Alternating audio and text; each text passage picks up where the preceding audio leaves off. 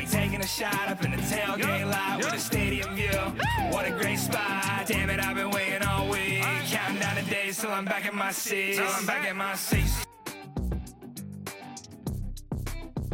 Back on the Boulevard, Thursday, March 23rd. As always, here to prove to you, there is no such thing as football season.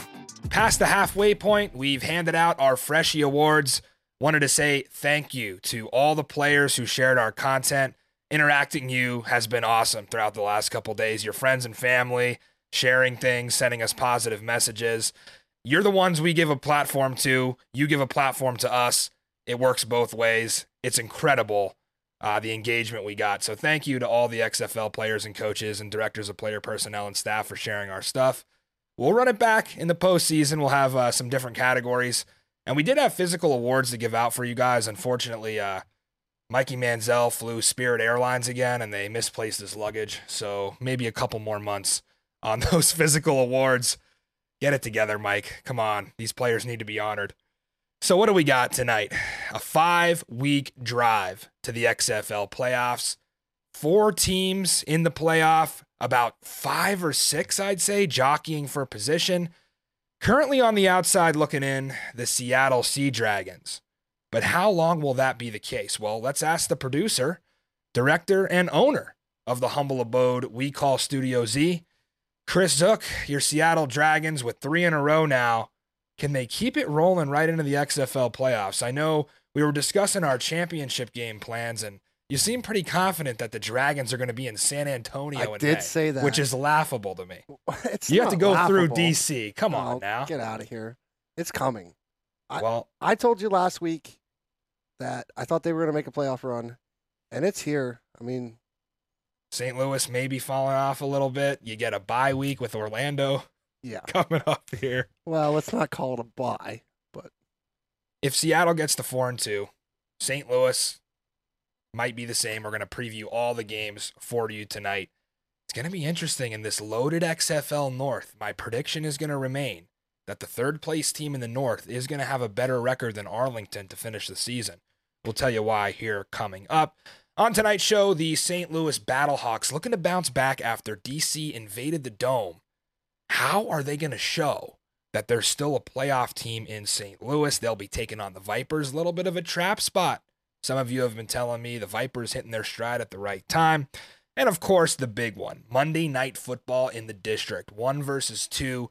This will be a preview of the XFL Championship game, so enjoy it the first time around. You might see a couple of things that you'll save for May when you think about these two teams. No, the Seattle Dragons will not be there in San Antonio. This will be the title preview, so enjoy it, folks. We'll break it down for you.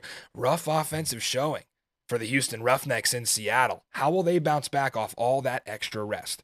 And speaking of the defenders, the offensive line just not getting enough credit, so we decided to talk to their anchor. Liam Ryan will join us on Springball Series tonight, talking paving the way for the top rushing attack in the league by almost double the second-place team. We'll cap things off with our Boulevard Best Bets.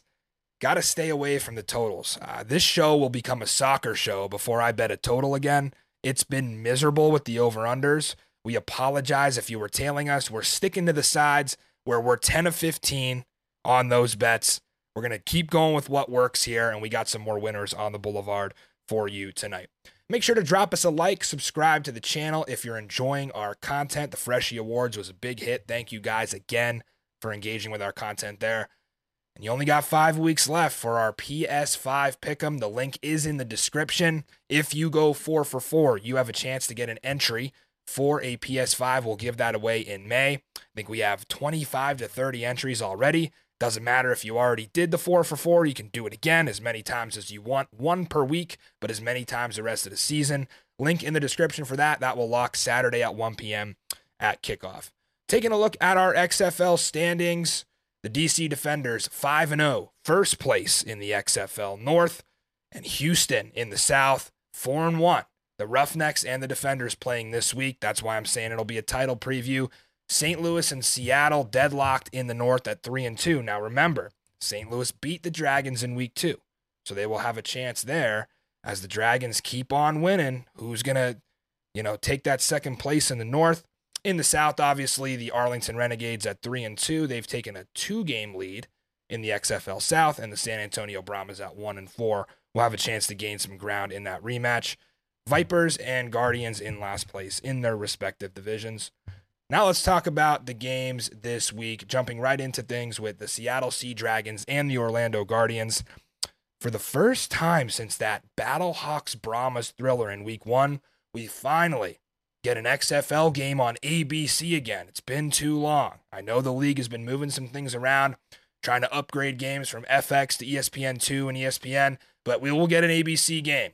You know what that means? Our highest rated game of the season, potentially. I know we have college basketball going on. We're in the heart of March Madness with the Sweet 16 and the Elite 8.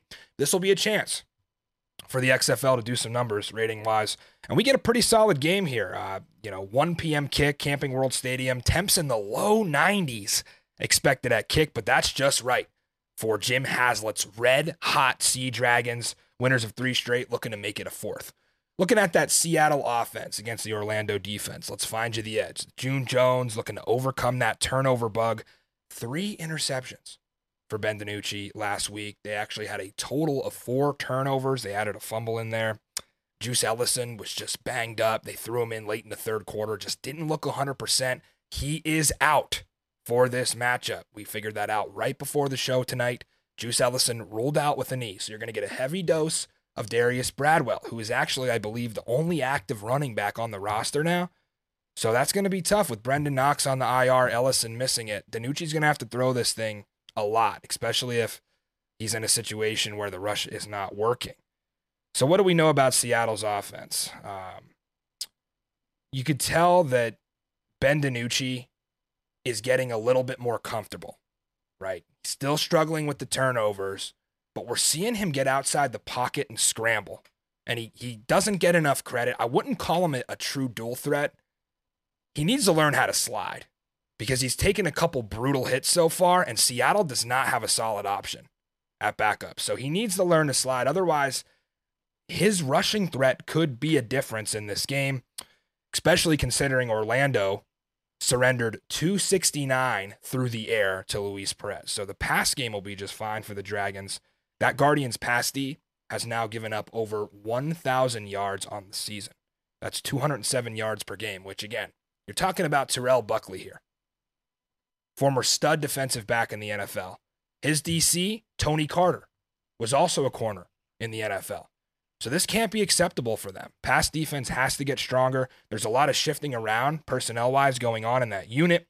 They have yet to find the right mix. But it can't fall all on those guys. You got to get a better pass rush on DiNucci. They have failed to do so this season.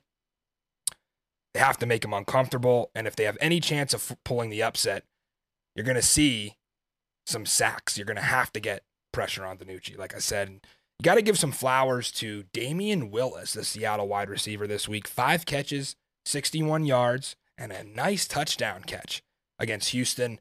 These different receivers keep stepping up. It's like a different one every week. We saw the Pearson game, Gordon game, Jackson game. We've seen Willis in there. Who am I missing? I mean, we saw Jawan Green show out, and the tight end was playing well. So next man up in this Seattle pass game, Damian Willis was that guy last week. It does not matter where you sit on the depth chart. You will get an opportunity with the volume of this pass offense. I could see DiNucci going for 350 and 4 scores here. Obviously, every week I'm going to give the edge to this Seattle offense when it comes to those matchups. Flipping sides of the ball, Orlando offense, Seattle defense. Quentin Dormady getting the start this week for the Guardians. What a show he put on Saturday night in Vegas. 22 of 25, 256 yards and 2 scores. He didn't even start the game. In fact, I think he came in late first quarter. If he would have started the game, they would have had a chance. It came down to that 3-point conversion at the end of the game was no good, but Dormady had a couple more series. They may have had a chance to pull off their first win. A lot of nonsense, guys, that he went through to get back on the field, and he is showing out. Of course, Vegas did not have the strongest pass defense, so Dormady's going to face a bigger challenge here. Remember, this Seattle pass D was tough against Houston. They blanked Houston through 56 minutes or 58 minutes a ball game, so they're shutting them down.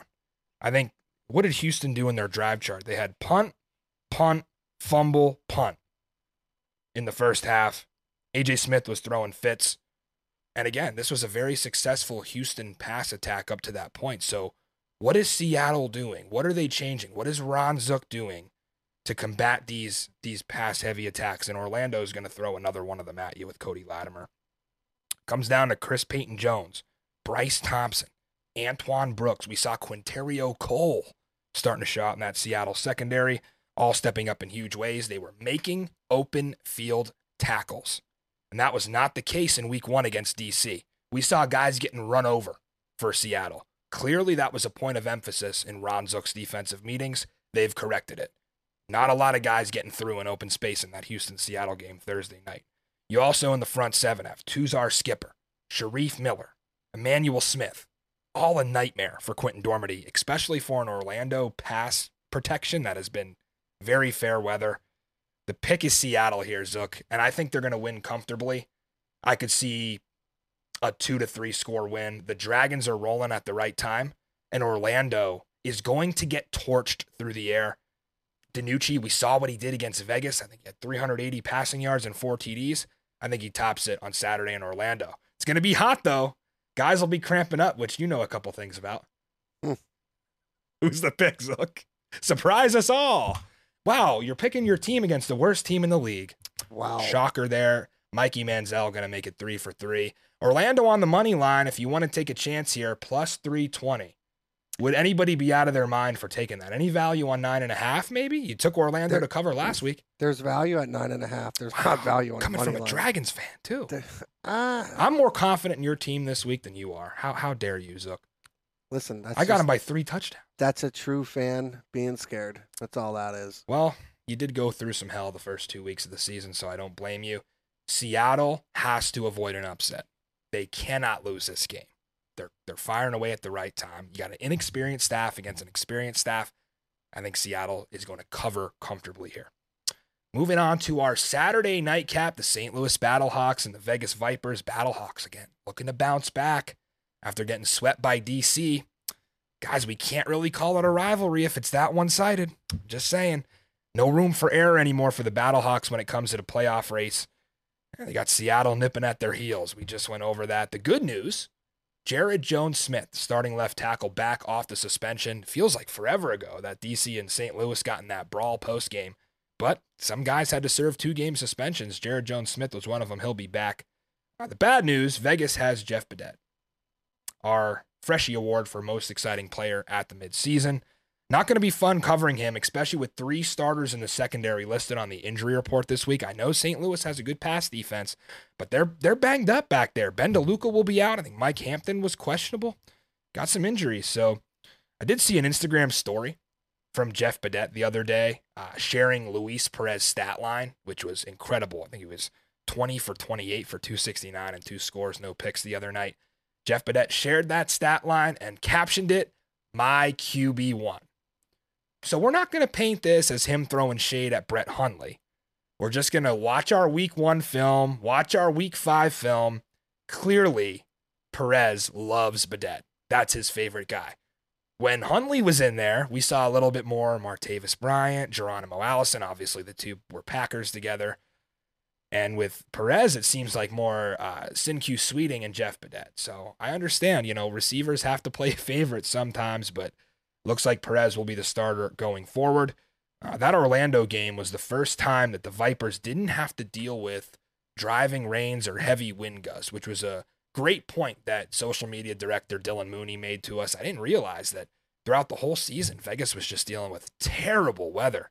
They didn't have that, and they got their first win. Still got to be able to run the ball, though. Rod Smith did go for 62 and 2 scores on the ground. So that run game does take a little bit of a step forward heading into week 6. We saw St. Louis get gashed by Abram Smith. That rush defense has not been very good. Certainly holes for the Vipers to exploit there. Got to feed John Lovett, guys, whether it's in the run game or the pass game. He's been that Swiss Army knife. A fun fact on John Lovett, the former Baylor Bear and Penn State Nittany Lion, leading all running backs in the XFL in receiving yards. He has 162. Just for perspective, that's more than Austin Prohl and Martavis Bryant, actual receivers. John Lovett, 24.3 yards per catch. phenomenal. Got to get him the ball. But the big stat for Vegas last week, 0 sacks allowed. That was the first time they had done that all season. Again, showing you the St. Louis defense. Been great against the pass, not good against the run. Giving up a lot of points so far. So what can Vegas do here to get the edge? Well, Viper faithful remember how close that opener was in Arlington. They ultimately lost that game because of the inability to protect Luis Perez. I know he made some ill-advised throws in that game, but one of them that went to a pick 6 late in that game was because he had pressure in his face. They have got to hold up along that offensive front. Playmakers all over the place in Vegas. Remember, Jeff Badet, Sin-Q Sweeting, Luis Perez has a swagger bag. You got John Lovett, Torrey. All these guys are capable of making plays on the edge. Even throw in Brian and Allison, and the tight ends have been great. Sean Price. So last in the league in sacks. Who do you think that is? The St. Louis Battlehawks. Only 5 sacks this season. Donnie Abraham's unit has to get a better pressure on Luis Perez. Silas Kelly, his linebacker, is banged up for this one. We'll have to check the status on him. Doesn't look like he's going to play Saturday night. And again, some injuries in the secondary as well. Other side of the ball. This is where St. Louis, I would say, has a pretty big edge. Quentin Dormady made that Vegas secondary look silly the other night. We heard Rod Woodson make a comment at the end of that game. We have to get a first down. We cannot put our defense back out there. Which makes me wonder. Dwayne Taylor, fired, remember, after I think the Vegas Vipers had the 5th total offense in the league. There were definitely worse offenses and coordinators like in Arlington and San Antonio that were able to hold on to their jobs for longer than Dwayne Taylor. And again, maybe it was more than just what Rod Woodson was looking at on the field product. There could have been attitude issues, a number of things that could have happened. But remember, I would like Rod Woodson to keep that same energy with Chris Dishman because this defense has not been good for Vegas. I know some guys have been banged up. They're getting some players back. But A.J. McCarron will tear this secondary apart if they don't get their footing under them. Think about DiNucci in week 3, what he did to this Vegas secondary. He was just launching balls up in the air at that point, knowing that his receivers were going to win the battle regardless of where he threw it. McCarron has a chance to have his best game so far here. I think St. Louis has faced the toughest schedule up to this point so far. They have not played Vegas. They have not played Orlando. But this is a tough trap spot for them. Vipers are just hitting their stride. Now they believe they can win with another one under their belt. They could keep stacking wins. They can make this thing a race. Vegas has the capability to do so. I just don't know. I haven't seen enough from their defense yet. And that defense has Max Roberts banged up. He's probably the best athlete in that front 7. Rob Windsor also been dealing with injuries. So you got Peta, number 0 in there in the pass rush. He got to make it happen. That St. Louis receiving core could definitely make the Vipers pay. 236 and 2 scores for A.J. McCarron against D.C. And it was our unanimous selection for first-team All-Pro quarterback was A.J. McCarron. I think that a lot of you would have arguments for DiNucci, for Brandon Silvers. I go A.J. McCarron. I think he's been the best so far, even though the record hasn't reflected it. Got Akeem Butler, Darius Shepard, Austin Prohl, Stephen Mitchell, plus George Campbell even scored. So a lot of weapons for him. I think Vegas, again, struggles defending the pass. I was very close on this one, Zook. I do think it's a little bit of a trap spot. I got St. Louis to win, but Vegas to cover here. Who are you going with on Saturday night? FX. Bounce back game for St. Louis. The Battlehawks will be 4-2 at that point. And like I said, they have faced the toughest schedule, in my opinion, so far. Now Seattle has had it rough with 5 games in 25 days. Sure. But I think from an opponent perspective, being able to avoid Vegas and Orlando. I know it's something you talked about with DC. They got Vegas twice. Right. Houston got Orlando twice. St. Louis hasn't seen either of those, and they've still managed to go 3-2. Right, so now they're going to see those teams coming down the stretch. That's why it's going to be so tough for St. Louis and Seattle in the north. You going Battlehawks? Do the Battlehawks cover the 3? I don't think so. Okay. Oh, I mean, yeah. I was going to say. Yeah. Well, Zook with a late change of his best bet here. My bad. Yeah. St. Louis covers. As long as Mikey doesn't pick St. Louis, I think we're safe. Who knows? And he's obviously going to take the Vegas Vipers. He was right last week. And let me just address something, Mike. You're going to say, oh, we didn't put you on man-to-man with Mikey Manziel because Vegas won. That was not the case. Okay. We had a programming note on our Twitter that we were going to do a special episode on Monday night. That was the Freshie Awards, and that was a big success. And Mike got to be on the Freshie Awards. He even got to present a few fun facts about players. So you will see Man to Man with Mikey Manziel Tuesday night. Remember, we got a Monday night football game. We're going to get to that one coming up after the break. That will push the show to Tuesday.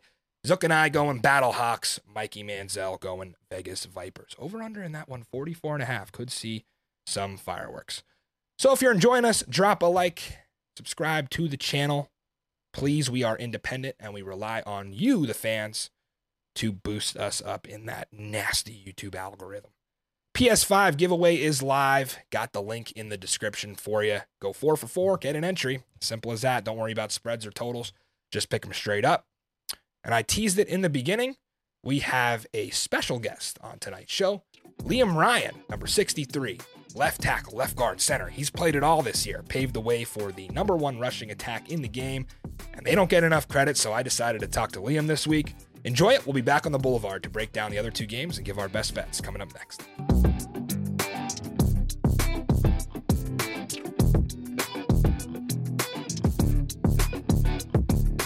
He is the anchor of an offensive front that has paved the way for the number 1 rushing attack in the XFL, started all 5 games up front, and helped the DC Defenders to a perfect start. Liam Ryan, thanks for joining us today, man.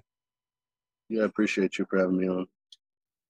So getting a little bit into your background first off, before we talk about your time in DC here, obviously you were signed to the Seattle Seahawks. Your buddy Abe Lucas, who was a part of that draft class as well, I think he was a 3rd-round draft pick, regarded as one of the best draft classes of the whole NFL in Seattle.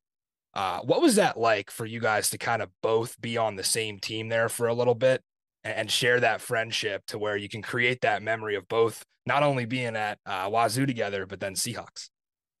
Yeah, it's a pretty cool thing to have, when you go into college with somebody. He was actually a year younger than me, but, we ended up starting, I think, every single game, same exact time. I think I remember it was our first game we started was Wyoming. And I mean, me and him, we both kind of were nervous because it was both our first starts because we had a really good O-line class, before us. And we had a lot of good guys. We try to get a bunch of O-linemen to come there and then, eventually become, like us and playing pro ball and stuff like that. So, I mean, it was really cool. I'm still really close with him and his family, and it's likewise the other way. And we still live together in Seattle. So we're talking constantly. So it was pretty awesome to be around him for that time. And, while I'm here for a little while, I mean, we still talk to each other on the daily. So, yeah, we just look out for each other. Yeah, bright things in his future for sure, and I'm sure yours as well. You guys were part of the first Washington State squad to win an Apple Cup in 6 years. As a huge college football fan, I remember that game, and not a lot of people expected you guys to run it up the way you did. That was a good game. What are those memories like, sharing some of those with Abe and at Washington State? And I guess that would have been your last game there, correct? Yeah, that was our last game there. We both ended up getting surgery after that game. I played with a torn labrum in my hip the whole year. Not many people knew that. So I played with a torn labrum that whole season, and then that was pretty much the last game because I was kind of tapped out after that. I was in so much pain. And then Abe ended up opting out for that bowl game as well, just getting ready for combine and all that stuff and Senior Bowl stuff. So, yeah, that was our last game together. It was, something that we can cherish, together forever, because I think it was like 9 years previously before the Apple Cup was brought back. So we did it for a lot of people, just a lot of hard work with Coach Leach when he was there with us, and we were just never able to get over that hump that last game. And then also, I mean, we also did it for our Nick Rolovich, our coach who got fired that year. There's a lot of scrutiny behind the whole vaccine and all that stuff, and a lot of our coaches got fired that year, and it was tough on us. We went through kind of like a little bit of a funk, so we had a lot of fuel, and yeah, it was awesome. I mean, it's nothing. It's hard to even describe it now because of all the stuff that we went through that year just to finally win the Apple Cup, and it was a really cool feeling. Yeah, and you've certainly faced a ton of adversity. I think the Pac-12, obviously they did things differently during that COVID year. SEC played a full schedule. I think big like conference schedule wise. I think you guys only had 5 games. So for you to We had have six. that, yeah, We and had then six tear games your scheduled. labrum in the full season, Yeah, it's like you can't yeah, catch a break. But at least you did get the Apple Cup. I'm sure that was a great way to yeah. go out. And speaking of Coach Leach, obviously you played in this offense that AJ Hmm. Smith now runs for the Houston Roughnecks. Yep. Smith has referenced this many times. It's basically a copy, and he learned from Leach, and him and Leach were very connected as you two were. So have you been in the defensive meetings, kind of showing the guys how this offense runs it all this week? No, I haven't really been in the defensive meetings. I mean, our defensive coach, Greg Williams, is a freaking genius. So I have no doubt that he'll have it all schemed up and all of that. Um, but no, yeah, just it I mean, even for Seattle, I mean, I'm always giving him tips and stuff because I ran the run and shoot when we played against Seattle, and that's what they're doing for the Sea Dragons. So I gave him little tips and tricks for at least for the D linemen because I can only tell them schematically based off of what the offensive line's probably going to do. They're going to get, a ton of pass pro in and they're going to get a lot of rushes. So, but no, being around Leach, he taught me a lot of things. So, but I no doubt about it. I think our defense will be ready and schemed up for them. And obviously, good offensive linemen are few and far between in this league. It's hard to find 5 good ones to start in the NFL. And you guys, Mm-hmm. you slide in, you played left tackle in college, you slide in the left guard, and you go from an air raid to a rushing heavy offense now with Fred Keiss, who likes to pound it. Mm-hmm. First off, what have the main differences be in sliding inside, playing guard, and then mostly run blocking in this offense versus what you did before in college? Yeah, so I played left tackle in college for I think around 30 something games. My first start was actually at left guard, where I'm at now. And then when I was with the Seahawks, they're a mid-zone team. They run the crap out of the ball too. So I learned a lot while at my time was there. I learned a lot of run blocking techniques and tips and tricks from them. And I also played center there in Seattle as well. And so I think I had to play a game at center. I think it was our first St. Louis game that I played center. Both of our other centers went down; they're back now. I feel comfortable at guard or center wherever that may be. But yeah, it's been kind of a ride so far. I think I've taken 3,000 snaps in college, and the majority of them have been pass pro. So it's kind of nice, switching it up and showing that I can run block a little bit. So Yeah, absolutely. And I was going to talk about some of the injuries. Obviously, Mike goes down week 1, right off the bat. You lose your yeah, center. Then Cody, week 2, first drive, he's down. yeah, Ty Clary goes in, he gets hurt. yeah, And there's only like 10 guys in this room, I think. And you lose 3 like that. Obviously, you and Liam Fornadell have been banged up. yeah. How are you guys doing this with all these injuries and being so shorthanded to begin with the amount of linemen that are allowed to be on this team? How are you guys pulling together? Are you just playing through pain, or is this just something that you figured out like a good 5 at this point and people are getting healthier as the season goes on? Yeah, we've kind of had to have a bunch of guys play different positions that they're not used to. And I mean, we have, I think, a backup for both tackles. And, both the backups are now the starters now, just because of how the chips have fallen. I mean, guys have gotten injured. You don't wish that upon anybody, but, it's kind of a next man up mentality. And we've kind of created that in the room.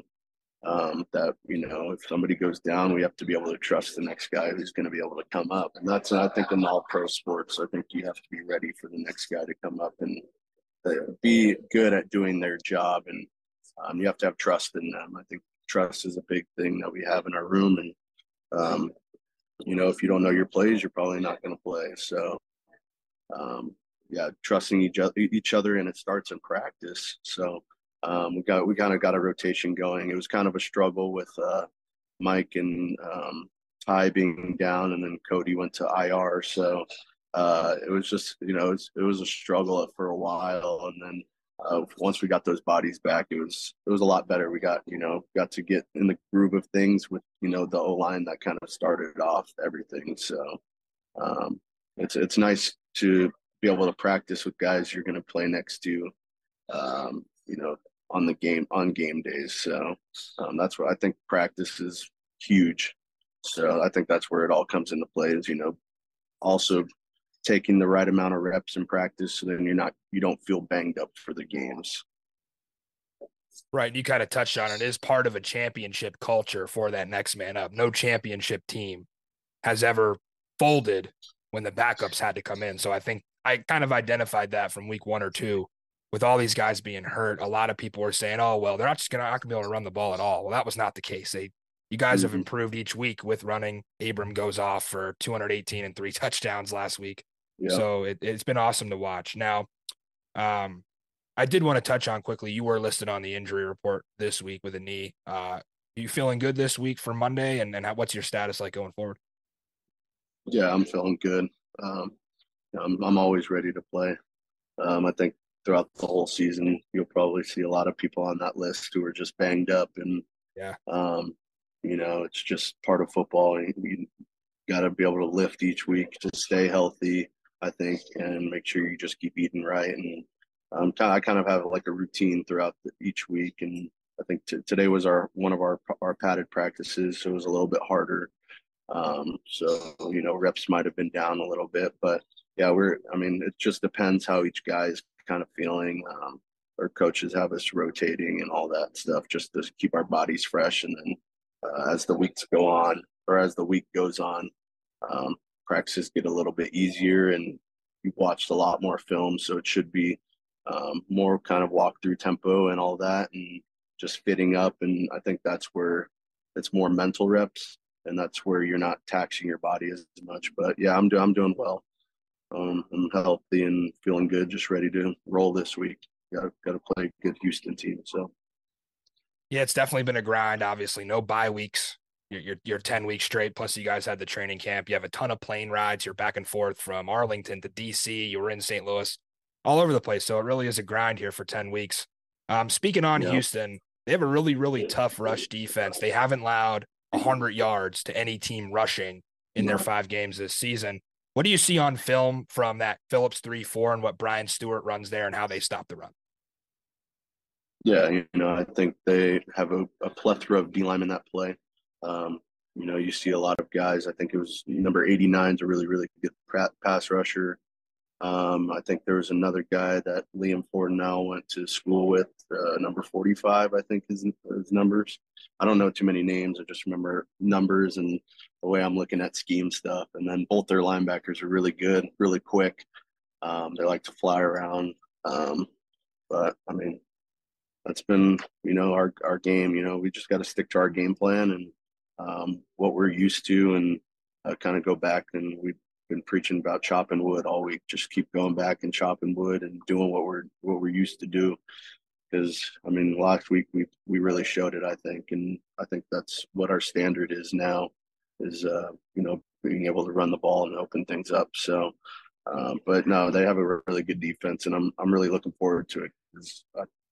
St. Louis had a really good defense, I thought, and so did Vegas. And we got to play them twice in 4 weeks, all of them twice in 4 weeks, which is pretty crazy because you kind of get to get used to them. And now it's a new team, and it'll be a little bit more of a challenge because we haven't played against them. This is, I think, our first, non-conference game. So, but been able to watch them on some of the times that we've had Sunday games and they've had Saturday games, and they're electric too. So it should be a good, fun battle out there on Monday. Well, I can tell you, all 22 guys on the field in this one, plus the sidelines coaches, everybody in the booth, is going to be expecting to see each other again in the championship, because you guys expect the championship mentality. Houston's the same way. I think they were a little shocked losing to Seattle. Seemed like they were kind of caught off guard. And I wanted to ask you about the scheduling in this league. Obviously, you guys haven't had a Thursday game yet. Ben DiNucci, Seattle quarterback, talked about a little bit having, I think it was, 5 games in 25 days. A few teams have played that Thursday game. Houston's now coming off the other end of it, right? So they played Thursday night, came back to Arlington, and they had those extra couple of days.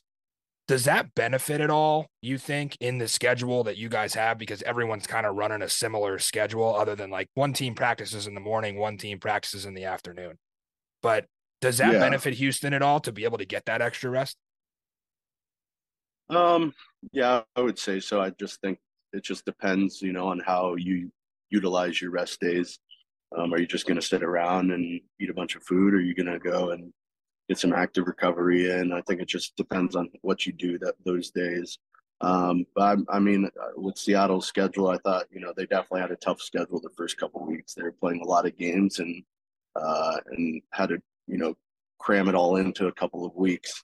And I mean, even this week we play Monday, and then we got to play, the next week we got to play Saturday versus Orlando. So I think it's a mentality thing. I think you just got to go into it, preparing the best as you can. Your body's going to feel the way it feels. You just got to do as much as you can to prepare it for that week. But as weeks go on, you definitely do feel it. It takes a toll because there is no bye weeks in here, and each team, expects to get to the championship. So, you're expecting 12 games the whole season. So, yeah, it's tough. The scheduling's tough. And I mean, we played, I think it was Vegas week 2, St. Louis week 3, Vegas week 4, and then St. Louis week 5. And so you're playing 2 teams that you kind of know back to back to back to back. Yeah, you get those games out of the way, but now we have all these game teams that we haven't even seen on film on the latter half of the season. So, yeah, it's exciting, but yeah, the scheduling's a little bit different from a normal, football schedule. You're not going to normally play teams twice unless you're in the NFL, and they usually break those up, I think, pretty well. So yeah, it was a big change up for me, at least, playing a team back-to-back weeks. That was definitely a change up, but it's football at the end of the day. You got to go out and play. So, right. I was going to ask about. I talked to somebody from Orlando a few weeks ago, and they played at Arlington. He said that felt more like a home game for us, being 10 minutes away from the stadium. It seems a little different at Audi Field with the atmosphere that they've created. What's it like playing there? Do you feel like when you're playing there, you're playing a home game, even though you're not based in DC? Have they created that atmosphere to welcome you guys in and make you feel like you got a serious home field advantage? You guys haven't lost there yet. Yeah, I think even with St. Louis, they got a great fan base too. I got to credit them. I enjoy those hostile environments, having to rise up, having to beat, the other team and their fan base, because I think home field advantage is a huge thing. I think we're just, we're very fortunate to have a great fan base out there. And, even when I was with the Seahawks, like, they have an incredible fan base. And that's one thing that you can always count on is, yeah, you may be down in the game, but the fans are always going to stay in the game, and they're going to keep you right in there because, it takes one penalty to, screw up somebody's momentum. Whether it could be a false start penalty from them being too loud or, just, I think they threw lemons on the field. They're a pretty rowdy, group, and started a beer snake and raged about the beer snake being taken away. And it's just it was a really, really fun atmosphere the first couple games. I'm excited to see what it's like on Monday. Both teams, going in there really, really good. It was electric when we played St. Louis, and we were both 2-0. So I think our fan base is one of the best in the XFL for sure. Yeah, definitely that DC St. Louis rivalry has been huge. Obviously, you guys sweep St. Louis. You have some guys, I think at least one guy coming back off a suspension from the brawl that happened after the game. So it'll be good to get everyone back. I mean, you suspend a guy for 2 games during a 10-game season. I get it. You got to have discipline, but I think, things were a little harsh there. But now you got everybody back. You got a full team. Everybody's getting healthier heading into this Houston game. It should be a good one. I got to ask you last question here. Your short-term and long-term goals coming into the season, have those changed at all? And how close are you to achieving some of them, whether they're personal goals or team goals? Do you feel like you're on a good track here to kind of check all the boxes that you came into Arlington with? Yeah, I didn't have a whole lot of expectations coming into here. I was just grateful to play football again. Um, my last game that I actually played was in Arlington. I played it with Seattle, the last preseason game, before signing into the practice squad with them. But it was in Arlington, and got to play, against the Cowboys and stuff. And it was kind of funny how I ended up back here. And I think God does things in mysterious ways. So I ended up back here, and I didn't really have too many high expectations. I'm just a really, really fierce competitor. I like to win. And I'll do anything to win. And I'm a big team player, and I think any coach that has coached me knows that. And whatever you want me to play, I'll play it, and that's kind of how my mentality's always been. Sacrifice myself for the team and for the betterment of the team. And I honestly just like winning because it's a lot more enjoyable to be around the game, around people when you're winning. And so that's what I look forward to each week, is getting the best competition from whoever I'm lined up across, and trying to out tough them and get the W at the end of the day, no matter how perfect it can be or how ugly it can be.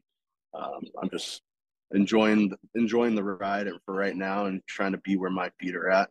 I'm trying not to look too far ahead, because I think when I've looked too far ahead in the past, my mind's kind of been all over the place. So I've kind of just been taught to stay grounded in my faith and just be where my feet are at and give full effort, and give all my presence to where I'm at. So yeah, it's been a ride. It's been a heck of a ride so far. I haven't really expected this.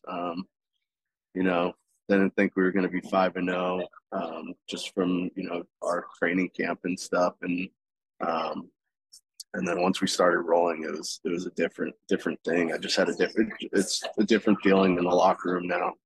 Guys are really confident and just ready to play fast. So it's fun to be around. Fun to be around for sure. Yeah, and you guys absolutely deserve the credit. Like I said, no matter what skill position players you put around, you got Jordan and Derek at quarterback, you got Abram and Reichel at running back, a plethora of great receivers. No matter who it is, they've been able to be successful because it starts and ends up front. I don't think you guys get enough credit as an offensive line. That's credit to Coach Russ. I know he's instrumental in all this, but yeah, 5-0, man. Good luck. Audi Field, Houston. I'm sure the beer snake will be raging. It doesn't matter. I mean, I'm a DC fan. I'm not going to lie. It doesn't matter what night it is. You could put it on a Wednesday night. That thing is going to feel like a frat basement in College Park, Maryland, with that Section 137. Those kids are fired up. It doesn't matter what night it is. It's been a great fan base. Great to watch you guys. Liam, thank you for joining the show. Appreciate that. And like I said, good luck Monday night against Houston, man. Appreciate it. Thanks for having me on. Wow. Liam Ryan, for the love of football, some of the stories he told us. We talked about him at Washington State. 2020, they only play like 5 or 6 games. 2021, he suffers that injury, plays through it. They win the Apple Cup. And now a anchor of that offensive line on the DC Defenders. Certainly a guy you're going to see back in the NFL soon enough. Again, he talked about his time with the Seahawks and some of his teammates. Going to be great to see Liam's journey and all of the DC Defenders offensive linemen. Thank you, Liam, for joining us on another great episode of Spring Ball Series. And we have a couple more games to get to on the Boulevard tonight. We want to make sure you go 4 for 4 in that PS5 pick'em, so we got to get 2 more picks to you here. the sequel, a Sunday sequel, XFL HQ in Arlington. Not going to lie, guys, I was pretty upset that I missed the opportunity to hop on this under last week. For me, the best bet in week 5 was between the Seattle-Houston over and the Arlington-San Antonio under. I gave the slight edge to that Houston-Seattle over, and they absolutely crushed me. Houston didn't score for 58 minutes. It was a bloodbath of a bet. Meanwhile, the under sailed, and of course it did, because Mikey Manziel had the over. So what do we know about this one? Well, the total's 33.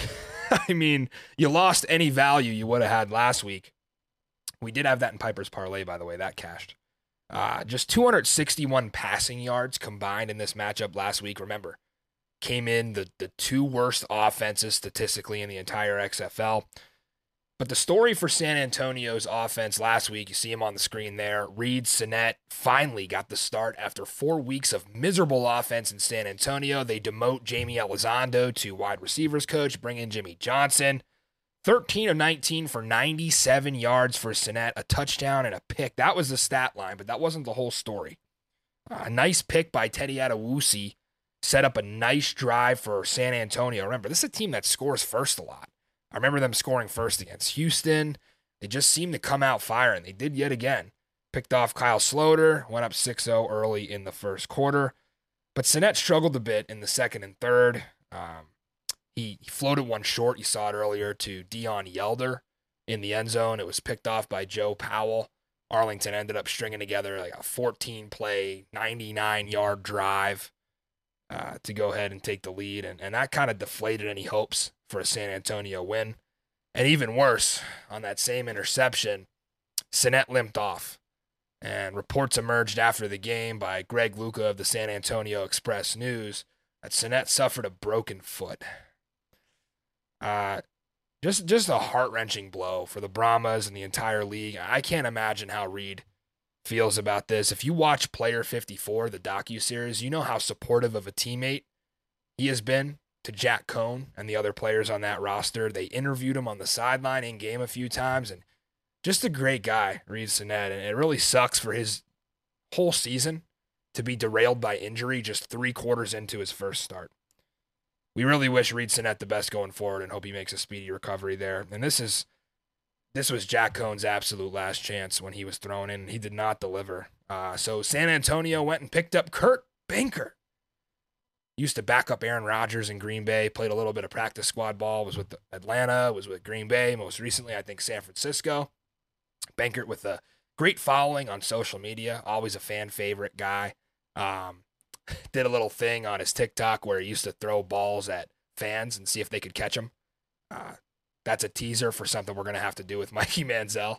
How fast can he catch a ball from Kurt Benkert? And Kurt can sling it. He was actually invited to the NFL Combine to throw passes to the draft class members. So really cool to see that. I remember Houston wanted him to start the year. Kurt said he didn't want to pick up and move his family to Texas after going through the grind of an entire NFL season. Well, a little bit of a change of heart for Benkert now. Seems like he's got his affairs in order. Houston trades him to San Antonio for Drew Lewis.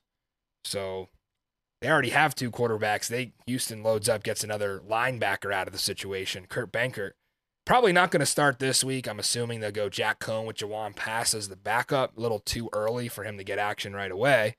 But I would assume Kurt Benkert's going to get the go down the stretch here. So crucial game for San Antonio. If they can pull this one out, give the keys to Benkert, maybe they make a little run here. Some more stuff about the San Antonio offense against the Arlington defense. Arlington 3 picks last week. They are tied for second in the league in takeaways, 12 in that category. And it's really been their offense that's just been struggling for them, as has San Antonio, 7th in each category. It's a little bit worse for Arlington. And they have made some personnel moves to try to fix it this week, and some good ones. Jordan Smallwood out. Vic Bolden is in. And if you guys watch spring football, you know Vic Bolden, remember, over in Birmingham, he was balling out. I think he had MVP of the championship game for his winning Stallions. Great team they were, catching balls from Jamar Smith out of Meridian, Mississippi. Yeah, Vic Bolton's the real deal, guys, and he's going to be a good addition here. They also moved Kenneth Farrow, the running back, who was showing some spark, to the IR. Went and picked up Brian Harrion, former Georgia tailback. Remember, he was with DC in training camp, so didn't make it through final cuts there. Harrion getting a second chance with the Renegades. They've gone through some running backs, guys. Keith Ford was cut. Adrian Killens was cut. Kenneth Farrow now to the IR. It's just been kind of a musical chairs in that backfield. And Davion Smith really hasn't been able to do much of anything. I feel like every time I look at his stats, he's in like the 2 to 3 yards per carry range, and I'm not so sure it's his fault. Sloter just 14 of 26 for 148 yards and a pick in this first matchup. Sal Cannella, though, continues to be the silver lining, leading the team in receiving. I think you can really only go up if you're this offense, right? Trending up in the pass department, but the run game has just been miserable, and they've only scored 5 offensive touchdowns on the entire season. So they've decided to stick with Sloter. I think the chemistry is working with Cannella. Just got to start generating some sort of run game. Again, we're seeing the teams that can run the ball be successful in this league. And Reed Sinnett coming out, Zook, is just a huge blow to San Antonio. We talked about it, the former Philadelphia Eagle. Huge for them to go out and get Kurt Benkert, obviously, on just 2 days. He's not going to be ready to go right away. So Jack Cohn, I mean, I did say it was his absolute last chance when he came in for Sinnett. This is it for Cohn. Like, if he doesn't perform in this game, you may as well just cut him from the team. Cohn has got chance after chance in this offense. He's worked with 2 different offensive coordinators. He got TJ Vasher back now, so that can't be an excuse. That's the top receiver there. Jalen Tolliver was let go, which I think is something they did to make an addition for Kurt Benkert on the roster. So I thought Tolliver played pretty well this season. That was an interesting move, but they got some good threats. Like I said, Vasher, Fred Brown, Alize Mack. So can Jack Cohn get them the ball? He doesn't give me any faith. I'm going with the Arlington Renegades for the second straight time. Again, I picked these games pretty heavily based on my power rankings now versus power rankings that I had in the preseason. Again, in the preseason, I thought Arlington was much better than what they were. They could still end up there, but a long way to go for the Renegades. I just think they sweep San Antonio here. I know that defense has been good for the Brahmas, but they haven't given me any hope on offense, Zook. And you think they're making some adjustments down there in Alamo Land, huh? Yeah, I'm taking San Antonio. I'm not sure why. See, the computer wanted to disagree. That's why. What'd I tell you? Bold call here, Zook. You've been doing good on your straight picks. It's a gut feeling, and I always trust this gut. So you and Mike with the guts. I got to catch up here. Got to drink some more beer snakes. Yeah, Zook going with the San Antonio Brahmas, putting his faith in Moan for Cone. Mikey Manziel finally hopping off the train, I think. A couple weeks in a row, he just put his faith in San Antonio. He disgustingly had the over last week. It came 22 points. 33, Zook. Over, under. Blind shot. What are you taking? I have to think the under here again. I'm still taking the under. Yeah. You lose value, but still, neither of these offenses have proved they can score the ball. The only thing I worry about is a defensive score, which if you remember back to week 2, sure, I had the under for San Antonio. What happened? They blocked the punt. So stupid things like that can happen, and you end up cashing the over. But you're sick if you play this game. I would still take the under. There's so many better spots in the card, guys. Just forget this one altogether, as we did for our best bets this week. Go to the XFL North. Much better value. And the one that we've all been waiting for here on the Boulevard, a preview of the XFL Championship game in Audi Field, the first ever edition of Monday Night Football for the XFL. I was campaigning all year, get the Mannings out here. This is on ESPN2, where they're normally home during the NFL season. Can you imagine a Manning cast in the XFL with the access that provides, quarterback to coach communication, open mics, throw Peyton and Eli in there? We got to have it. Zook will tell you, there's never enough production that can be done. That's what we try here for Springball Boulevard. We don't want to overproduce, but there's always little wrinkles that can get added in. I think the XFL's done a great job at their production this year. You throw the Mannings on there, listen, they're not too good for it. They're good friends with The Rock. All right, that's their buddy DJ. So we want to see this going forward. This is going to be electric on Monday night. Under the lights, the DC Defenders 6-0 dating back to XFL 2020.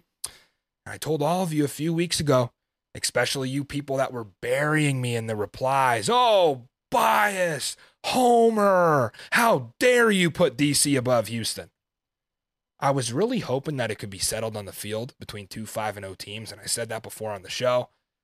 But Houston laid a goose egg against Seattle, and now they're off the extra rest. Wanted to point this out for a second. Remember, Seattle has played 2 Thursday games. That was Houston's first Thursday game on short rest. Ben DiNucci talked about it in his press conference, the Sunday, Thursday. A big reason we picked Seattle to beat Houston in this game you're seeing last Thursday was because they went through that flip already. Now, the Houston Roughnecks benefit on the back end because they were into Arlington early Friday morning. They get 2 days of full rest before the DC Defenders even got to play in St. Louis on Saturday night. So obviously we asked Liam Ryan about that. He said, yeah, it depends how you use that period, right? You got to use it the right way. Take advantage of that rest. Can't just sit around and eat a bunch of food, as he said. But I think this will benefit the Roughnecks here from a scheduling perspective. DC's been all over the place as far as their travel. So one thing that Houston won't be able to fix, I don't care how much rest they have, is replacing Jontre Kirkland. Report surfacing Kirkland will miss the rest of the XFL season with a chest injury. Again, we've been pretty clean with these injuries all year. I mean, guys have been banged up, but for the most part, the league stars have been able to stay intact. And you know, we talked about Reed Sinnett and that tough injury. With Jontre Kirkland going out, this is a huge blow. I am so sorry for Jontre. I hate to see this. 15 catches, 253 yards, 4 scores through 5 games. What a treat to watch. And nobody's going to top his passer rating. Remember, Jontre, 1 for 1, 49 yards, and a touchdown on that double forward pass they dedicated to Mike Leach in Orlando. Jontre Kirkland, big things coming in his future. Get well soon. So where do the Necks turn in that air raid without their wide receiver 1? Well, they hit the waiver wire, and they came out swinging. What a pickup here. Just in the NFL 12 days ago, a man by the name of Jakari Roberson, former Wake Forest Demon Deacon star, 2,000 yards in his 2 seasons starting down in Winston-Salem. He went for 926 his sophomore year, pushed it over 1,000 his junior year of college, and then 8 touchdowns to account for each year. If some of you remember that game, I was looking through Roberson's film because, again, these guys, it's like so hard to keep track of their careers. They go from college, you know, they're in the league, they're on the practice squads, they get bounced around. But I really try to hone in on college film when these guys get picked up. And one game I did remember, the Wake Forest North Carolina game back in 2020. What an electric game that was in the ACC. The Tar Heels won 59-55. Roberson went 12 for 167 and 2 scores. Absolute thriller of a game. He's going to be a breakout star in this Houston offense going forward. That was a huge pickup. But as far as this week in DC, he's not really going to be available. So you're going to need one of these guys to step up, whether it's Justin Smith, Travell Harris, Deontay Burnett. They've all shown their flashes. A great wide receiver core in Houston. Back in week 2, I said these were the best receivers in the league. Without Kirkland, I think you probably move Seattle up into that category. St. Louis would have an argument as well, but still a loaded core here for A.J. Smith. And let's be honest, Brandon Silvers is going to throw at least 1 pick. This is what DC has done all year. You saw Michael Joseph with his 4 picks. Guys like DeJuan Neal, Santos Ramirez getting involved, Kentrell Bryce. We saw the new addition make a pick this week, the safety. So this Greg Williams defense is always going to create takeaways. This is what they're all about and what they have been all about all season. So go ahead and watch out for number 15 in red. He is a ball magnet out there. And Piper was excited for her parlays hook, so we did want to acknowledge, yes, we do have a live mascot here on Springball Boulevard. No, we will not stop and cut that out. This is part of it. Piper's parlay will be coming as we get past the break here. All right, Piper, is it good? Okay, good for her. All right, so as I was saying, Michael Joseph, looking at that DC offense, we obviously have to take a look at how Houston has stacked up against the run game. Well, it's been pretty damn good, as we talked to Liam Ryan about. Credit Brian Stewart coordinating that Phillips 3-4. He was a nominee for our No Respect Award, a guy who just hasn't got the credit. Obviously, Wade Phillips was the big pusher behind this whole defense, but Brian Stewart's been great as well. I think it's a safe bet, though, even though Houston hasn't allowed a 100-yard rusher all season. Pretty safe bet that DC is going to go over 100 yards anyway. In fact, I'll go as far as to say Abram Smith is going to end up doing that on his own, over 100 yards rushing. Rykel Armstead back in practice with a calf injury that held him out last week. That's going to be huge for that running back room. And listen, we talked about to Liam Ryan, that DC line not getting enough credit, even through the injuries, week in, week out. DC using the run again, and they're going to end up being the pick for me here, Zook, as they are every single week. I just think too much Abram Smith, too much physicality up front. We talked to Liam Ryan about Tim Ward and some of the guys on the defensive side for Houston that he thought would star. And I assume you're going against me here because every week you've been reluctant to pick the DC defenders. So what do? You go Houston Roughnecks, your squad. You're a closet Roughnecks fan. I'm putting it out there. I am not a closet Roughnecks fan. They're not in your division. I'm just saying, they've won me a few dollars here and there, so I think same thing. Bounce back week. Yeah. Some extra rest, too, as we talked about. Extra rest. I trust in Wade Phillips to get this done. I think their rushing attack this week is going to surprise you. Absolutely. Well, we'll see. Max Borgi has been a stud. That DC run defense do the best to hold their own. Monday Night Lights, who is Mikey Manziel going with here? Damn it. I have no thoughts on that one. And that's why we're going to win. Well, I was hoping it wouldn't be DC across the board because that'd be trouble. But again, I guess we'll see you on Victory Tuesday this time. Won't be a Victory Monday. We've been getting used to those, but Tuesday night will be. Siri doesn't know what that is. That's true. I have to reprogram my calendar. The AI hasn't picked up on the Victory Tuesday yet. So our Boulevard Bowl Tour is still on a hiatus. Just wanted to mention that quickly. We were supposed to hit the road again week 7. But as you saw, XFL moved a couple of games around. I don't know whose idea it was, Zook. The XFL actually scheduled a Saturday night game in Houston, probably not realizing that the Final Four is also in Houston that same night. So I didn't understand at first maybe why they pushed it back. This is why. Final Four in Houston, you have the Houston Cougars, a 1 seed, could end up playing. So a potentially huge sports weekend in H-Town, week 7. That's the first weekend of April. You could have Houston in the Final Four Saturday night. You could have the Roughnecks Sunday, and then the national championship game in the city Monday. So that's a huge weekend. Of course, we're going to get to Houston. We pushed our trip back. We'll tell you when. But we'll be back on the road week 8. So taking a little hiatus. I'm getting a little extra more sleep. Moving on to our best bets here. I kind of teased at it before. I am laying the 9.5 with Seattle. I just think Orlando's pass defense is in complete shambles. I saw what Ben DiNucci's been able to do against bad secondaries, and he just carves them up. I am a little concerned about Quentin Dormady and him showing out. That scared me. I think Paxton Lynch would make me more comfortable in this spot. Quentin Dormady's been that spark. Played really well against Vegas. Only 3 incompletions. Used Cody Latimer to his advantage. Morgan Ellison is out, so not much of a run game for the Seattle Sea Dragons. 9.5 is stout. You know why I'm going Seattle? I'll go right back to it, Zook. Thursday night game.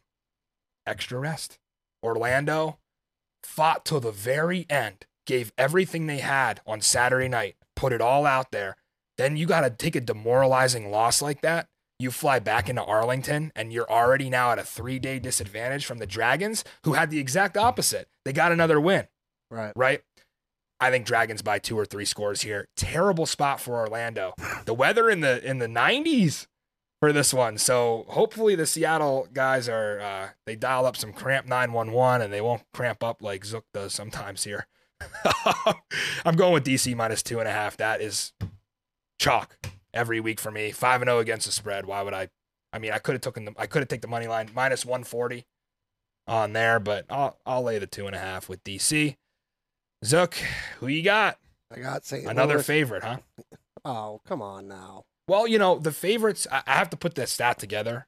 I think I did it a couple of weeks ago, and the favorites were covering at a pretty decent clip. I think it was like 57, 58%. Right. I like St. Louis minus 3. I think this is a no-brain bet. Really? And that's why this is my best bet. Okay. Because it's a no-brainer. I mean, take the points, collect the cash. So you're still in that mode where you're not going to reward a team for what they do against Orlando. Because Vegas looked pretty solid in that game. Like Luis Perez was coming on. Yeah, I'm gonna take the cash on on what Tuesday show. Yeah, there'll be a money bag right there Well, you don't want to fall to 500 here. So I know. Come on, Zook. And of course, somebody had to fade you because he wasn't fading me this week, right? Not enough guts to take Orlando plus 9.5. Mikey Manziel. He actually had the nerve to text me his best bet. Guess what it was? I'll put it out there. It was DC. Oh, boy. He actually thought he was going to bet DC. Have I been betting DC since before the season started? I have a future, full disclosure, plus 650. DraftKings offering me a big cash out. I will not take it. I got that at plus 650. I told you all the ride before the season. I'm going to have a very good shot at this, but it'll be a pretty big payout. And Mikey Manziel had the nerve to text me, I'm going to bet DC this week. You should probably knock on wood because they ain't getting through Seattle, baby. There is no amount that Mike could pay me in order to bet DC on this show. So his secondary option, Vegas plus 3. He's going to go ahead and fade Zook there. Those are our Boulevard best bets. Again, the record of Mikey Manziel does not reflect the record of Springball Boulevard. We are 10 of 15 as a show. Pretty solid start. Looking to improve on that. Well, that is Springball Boulevard. Again, in the midst of March Madness here. And how could I forget this? You know why? You did it again. Well, here's why. What is wrong with you? She even reminded me. She did. And I still forgot. Live television. Good thing you have a producer. Live television, let me tell you. Piper's Parlay, plus 360. All money lines this week, huh? She won last week, plus 830? Plus 830 or something. Is that what in it that was? range. It was definitely over 8-1. Won the Boulevard boys some cash. And Piper going with the favorites here, pretty much all chalk. I like it. I mean, she heard our advice. Stay away from the totals. The numbers don't lie. Many of you who are betting on totals are not doing well. I know I'm not, so I'm cutting it out the rest of the season. In fact, I'm giving up totals for Lent. Piper going with 3 money lines here. St. Louis, Arlington, DC, 2 home teams and a road squad.